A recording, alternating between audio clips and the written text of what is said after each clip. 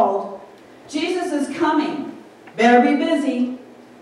Jesus is coming, better be busy. Now, I came up with this message because I asked my husband, Tom, what do you think I should speak on the next Sunday? He says, Jesus is coming, better be busy. He heard that someplace and he repeated it, and I said it this way: Jesus is coming, what will you be found doing? That's what I want to say. What will you be found doing when Jesus comes? The Holy Ghost downloaded something to me as I was thinking about this message, and he said this: occupy your mind and your time will be occupied in Him. Occupy your mind in Him, of course, and your time will be occupied in Him. You don't have any other room for anything else if you're thinking about the Lord. You don't have time to be angry or fearful or resentful. You're just filled with love and compassion and understanding because you're keeping your mind on Him. The Bible is really clear that we are to be found in faith. Have you ever been praying for something, even right now, and you're thinking, oh, I wonder if I'm ever going to see it happen? Am I ever going to see that thing happen?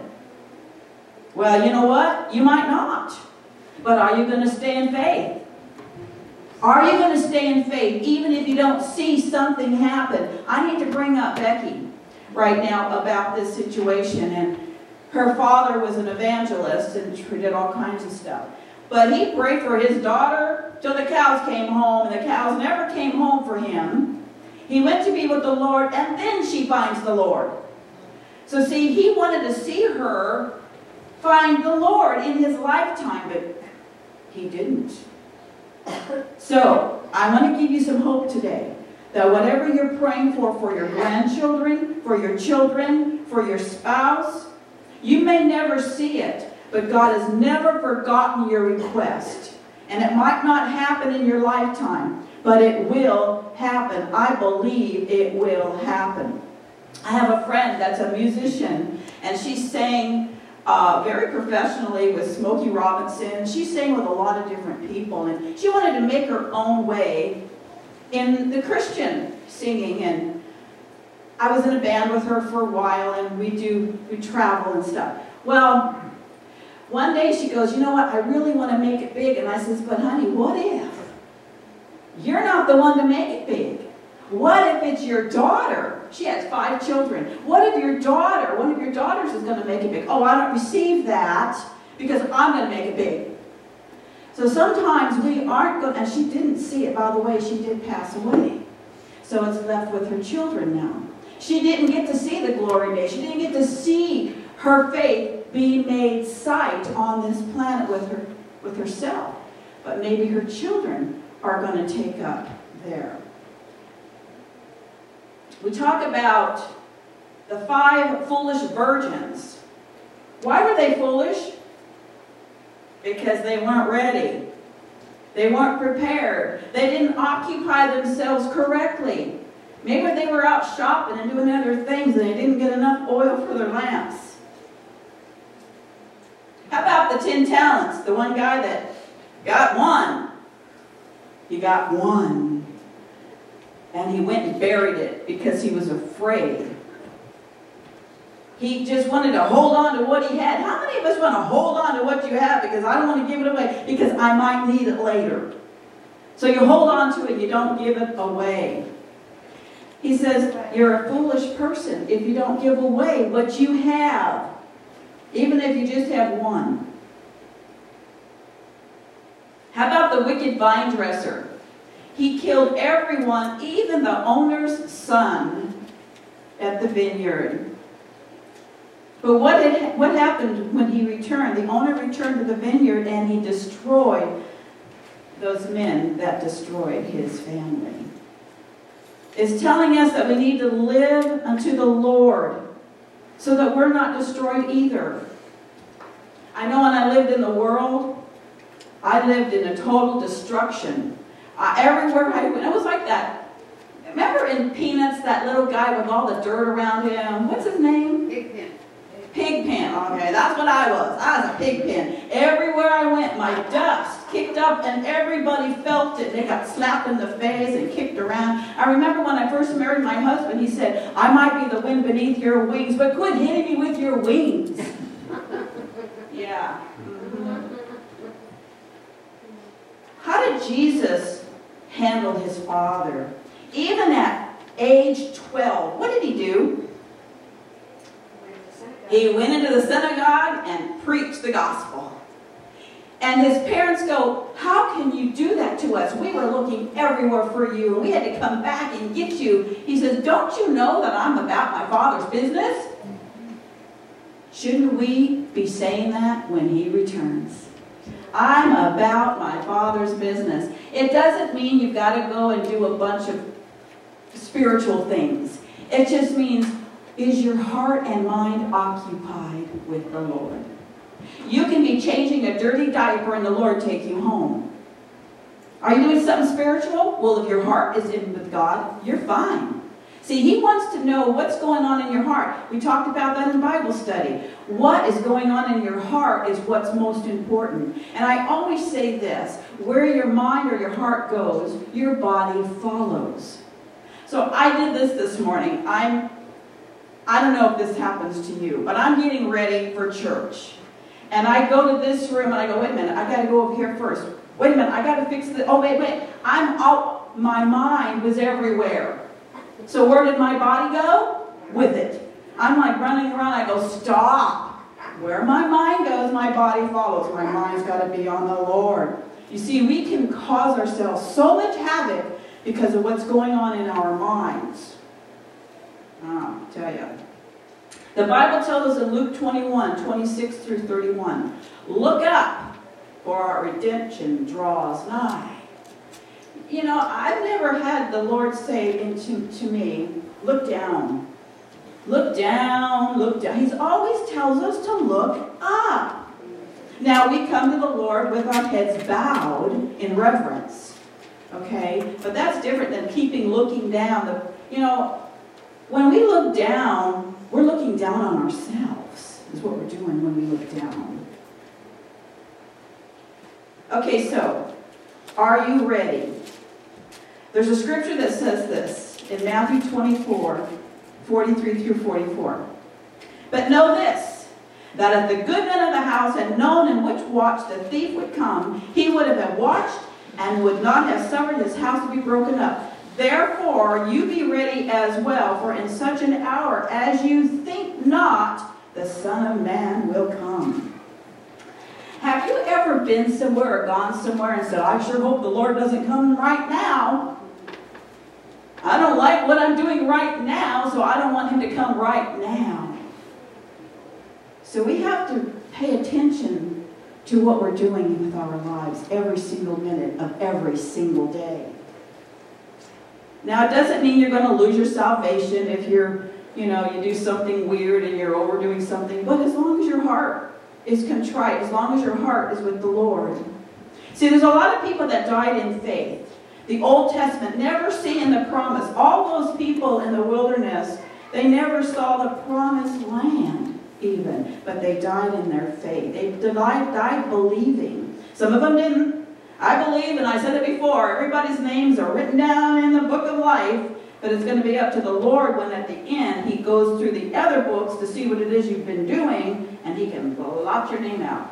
Now, it doesn't mean you're going to lose your salvation. If you really receive Christ, that means you are sealed. The Bible tells us that we are sealed to the day of redemption. The Holy Spirit seals you. You cannot lose that. But you can choose to if you desire. And there's only one unpardonable sin. One. You know what that is? To not accept Christ as your Savior. You can even blaspheme against Jesus, the Bible says, but not against the Holy Ghost, who seals you. You can have, we talked about it in Wednesday night Bible study, how abortion is horrible. It's horrible because you're killing. Does that person who comes to the Lord and receives Christ, are they forgiven, or is that the unpardonable sin? What about Paul? How many people did he kill in his lifetime in the name of God? But he was forgiven. So you see, it's not what you do, it's what you do with it. Are you taking that to the Lord and said, Lord, forgive me and cleanse me from all unrighteousness? Thank you for doing that. Now I'm living in an area where when the Lord comes back for me now, even though he knows all my history and everything that I've ever done, bad, good, and whatever, but my heart today is serving him and loving him. That's how he wants us to be found. He wants you to have confessed your stuff and let go of it. Let it stay in the past. Quit bringing it up into the future, into the present. It's dead and gone. Don't stop believing because you haven't seen what it is you're waiting for. Never give up hope. Never give up looking. Never give up on prayer. You know, I'm going to talk about King David for a minute. He actually was wanting to build the temple. He wanted to build this beautiful temple. But the Lord said to him, no, you're not going to build the temple. Your son is going to build the temple. David never even got to see the temple. I don't know. Maybe he did. I don't know. Anyway, but what I'm saying is that Solomon is the one that built the temple. But David collected all the artifacts, all the wood, all the money, he had all the supplies, you know, that he was collecting. And then Solomon built the temple. So sometimes we're preparing for our children and for our children's children. You know, a wise person has an inheritance for their children. You know what? And it might not just be money. It might be your belief. Are you really believing God? They're going to see that if you really believe God and trust him.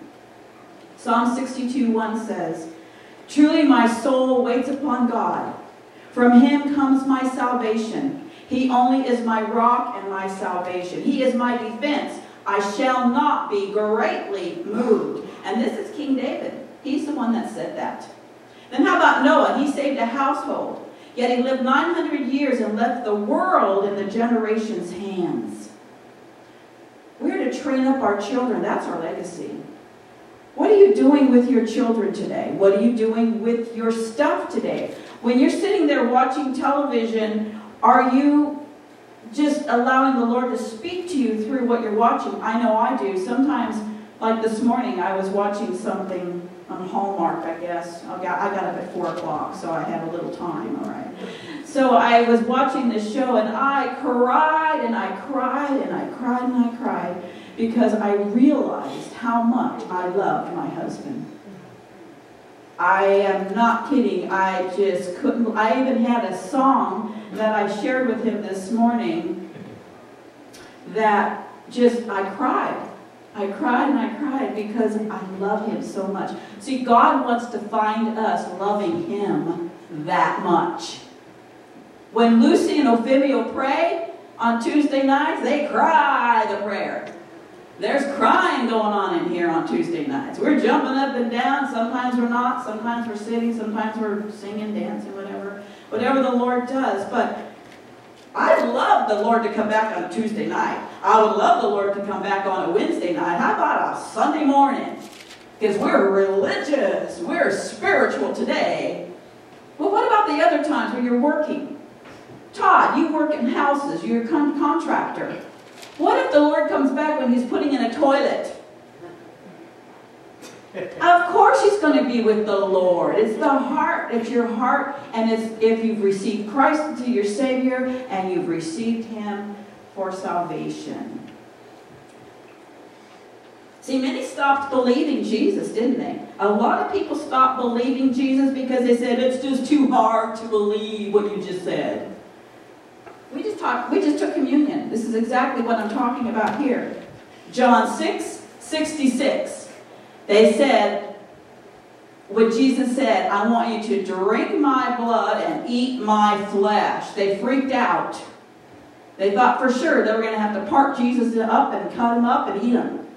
They didn't realize he was speaking, metaphorically, okay? He was speaking on the Spirit. And they said, we can't follow you because that's just too hard.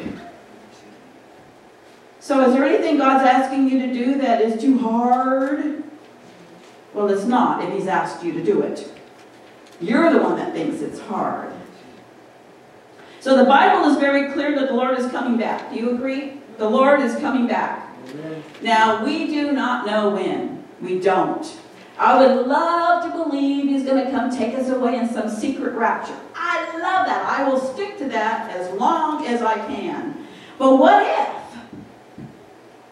it's not going to be that way? Am I going to still believe? Am I going to still trust him? See, the thing is that it doesn't matter what you believe is going to happen, because our belief system can be so messed up. We don't have all the facts sometimes. But I'll tell you what's important, is that we need to know in our own heart that we love the Lord and that he loves us. That's what you need to believe in your heart. Am I ready? Is this the moment of time when God's saying to me, if I come today and get you in your own personal rapture, that means if you die, or in the rapture, which is a secret rapture, or at the tribulation, which is when every eye will see him. Those are the three things that I see that's happening in the church today that we believe. Doesn't matter which one you believe, what's going to pan out is the true one. You just got to be ready. You just got to be ready. You just got to know that Jesus is coming back. That's all you got to remember. When Noah was building the ark and he was doing up for 120 years, they go, oh, you're silly. There ain't no flood coming. They were like, yeah. Isn't that what people are saying to us today? Oh, Jesus ain't coming back. He would have came back a long time ago. He's not coming back. And there's so many people that said he already came back once and not coming back again. There's so many different varieties of beliefs. But the truth is this. Doesn't matter what happens. It doesn't matter when he comes back. Are you ready? That's all. Are you ready? My mother and I used to do music together. And I wrote this song with my mother. I'm just going to read it to you.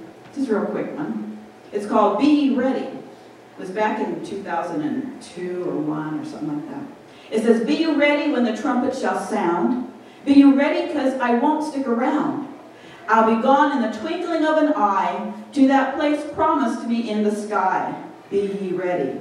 Be ye ready. He will come as a thief in the night. Be ye ready. Be not like those who do sleep. He will come with clouds in the sky, and every eye and creature will see. Some will say, rocks fall on me so I may die. Be not as those, but rejoice for the King on high. We need to be ready and not freaking out, thinking, oh, Lord, are you going to come today? I don't know if you're going to come today, but don't, because I'm not where I need to be right now, or my heart's not where I need to be right now. So I want you to say this. If it's a place that you don't think you are right now to be ready for the Lord, just have a little talk with him and just say, Father, forgive me. Cleanse and purge me from all unrighteousness and sin. Is Jesus enough? Is Jesus really enough? If he is, then we can do that. We can do that, and we need to do that every single day. And now you're ready. I don't care if you're mowing the yard, taking care of the kids. Is your heart ready? Even Jesus didn't know when when he's supposed to come back. Only the Father knows. All I can say is be ready. Continue doing what it is you're doing, being the best you can in the Lord. Continue living by faith. Believe until your last breath. So I'm going to close with this story about John Bunyan. I don't know if you know who John Bunyan is. I thought he was Paul Bunyan, the old lumberjack guy. Because he called himself Paul. Because he likened himself as to Paul in the Bible. So he said, from prison, he was in prison for 16 years, and he wrote The Pilgrim's Progress. I thought it was a new version. I thought it was a new book. I didn't know it was in 1688 that he wrote this book. And it's still circulating today, and it's almost fresh. Isn't it fresh? Some of you have read it. It's very fresh. And I just want to read a little segment. I always thought he was Paul Bunyan, the lumberjack guy. And I remembered as a little kid, I went up the coast to the Redwoods, and they have that giant Paul Bunyan and that giant bull. And we'd visit that guy. I thought that was the same guy. But no, this is John Bunyan. It says on 1688, he had shared his last sermon 3 days before he died. And the reason why he died is this, because he spent his last hours helping a family be reunited because they were getting a divorce, and he wanted to make sure that they weren't going to get a divorce. So he went over and he ministered to them. On his way home from that trip, he got sick. He ended up at a friend's house, and he died a week later. Not with his family, but with his friend. Do you think he was ready? All the way to the last dying breath, he believed God. And this is what he said. Which were born not of blood, nor of the will of the flesh, nor of the will of man, but of God. And his whole concern was this, showing a resemblance between a natural and a spiritual birth, and how every man and woman may try themselves and know whether they are born again or not. His whole concern is for salvation, for other people. Do you have a heart for other people? Then you're in his will. Do you have a prayer life? Then you're in his will. If you don't have a prayer life, just say, Father, forgive me. I don't have a prayer life. Help me out. That's all you got to do. It's so simple. Quit beating yourself up because you made a mistake 5 years ago that you haven't been able to resolve. Forgive yourself. If you forgive yourself, you're actually keeping the law that he gave us in the New Testament. And we talked about it in Bible study. There is only 2 laws to keep. There was a bagillion in the Old Testament. You know why they had so many in the Old Testament? Because they didn't have the Holy Spirit. They had to be told what to do. Because they couldn't think like the Lord. But we have the mind of Christ because we have the Holy Spirit. So he gives us 2 commandments. To love God with all of your heart, soul, mind, and strength. And love your neighbor as you love yourself. That's it. If you do that when he comes, and if you're living like that when he comes, you're ready. You can't say, wait a minute, wait, God, wait a minute, come back tomorrow. He's going to come back when he comes back, and we will not know the hour or the day or the time. Now, I'm not trying to tell you this to be scared, but I'm telling you this as a warning. I don't want to be one of the 5 foolish virgins where I'm out there doing whatever I'm doing and not be ready. I want to be ready when the bridegroom comes to take me home. Do you want to be ready? Do you all want to have that readiness of the heart? I'm just going to pray for you right now that you would receive this message of hope, because it's a message of hope. Because if you're in Christ right now, you don't have to worry. There's no fear in love. Perfect love casts out fear. So when you can say, Lord, you love me, you're in his will. When you can say, Father, forgive me for my sins, you're in his will. When you can say, I forgive my ridiculous acts I did years ago, Father, I'm in your will. We talked about it in Bible study this morning about just loving one another. We can think about all the things that are happening in the Bible. We can read it, but are we doing it? The Lord will judge your works, it says, and Christians' works as well. Because he brings up 2 books, the Lamb's book of where our names are and what we have done. And he will judge out of those books. Again, I'm not saying this to scare you. I'm saying this to warn you that it's important that we get our lives correct today in the name of Jesus. We took communion to represent the body and the blood of Jesus Christ, who gave himself to us. So we want to give ourselves back, a living sacrifice to him. Doesn't mean you can't have fun. Doesn't mean you can't go on a vacation. Doesn't mean you can't go do things and have family time. That's not what I'm saying. It's where's your heart?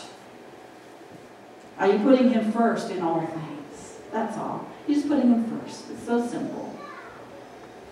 Father, thank you so much for this word. Thank you for encouraging us to seek you first, because you said that if we seek you, all these things will be added to us, Lord. And I'm asking you to help us to finish our race well. Like Paul said, I have kept the faith. I have finished the race. Father, I pray that we can all say that same thing. We're called to a higher calling, because there's so much happening in the world today that we're not looking any different than the world. We need to look different. We need to trust you, God. We need to put you first. That is our desire, is that we represent you well on the earth, Father, because that's what you're looking at. The other people can go about doing their thing, but they're going to come to you when they need a prayer, when they need help. They're going to know, because you're different. You're peculiar. You're strange.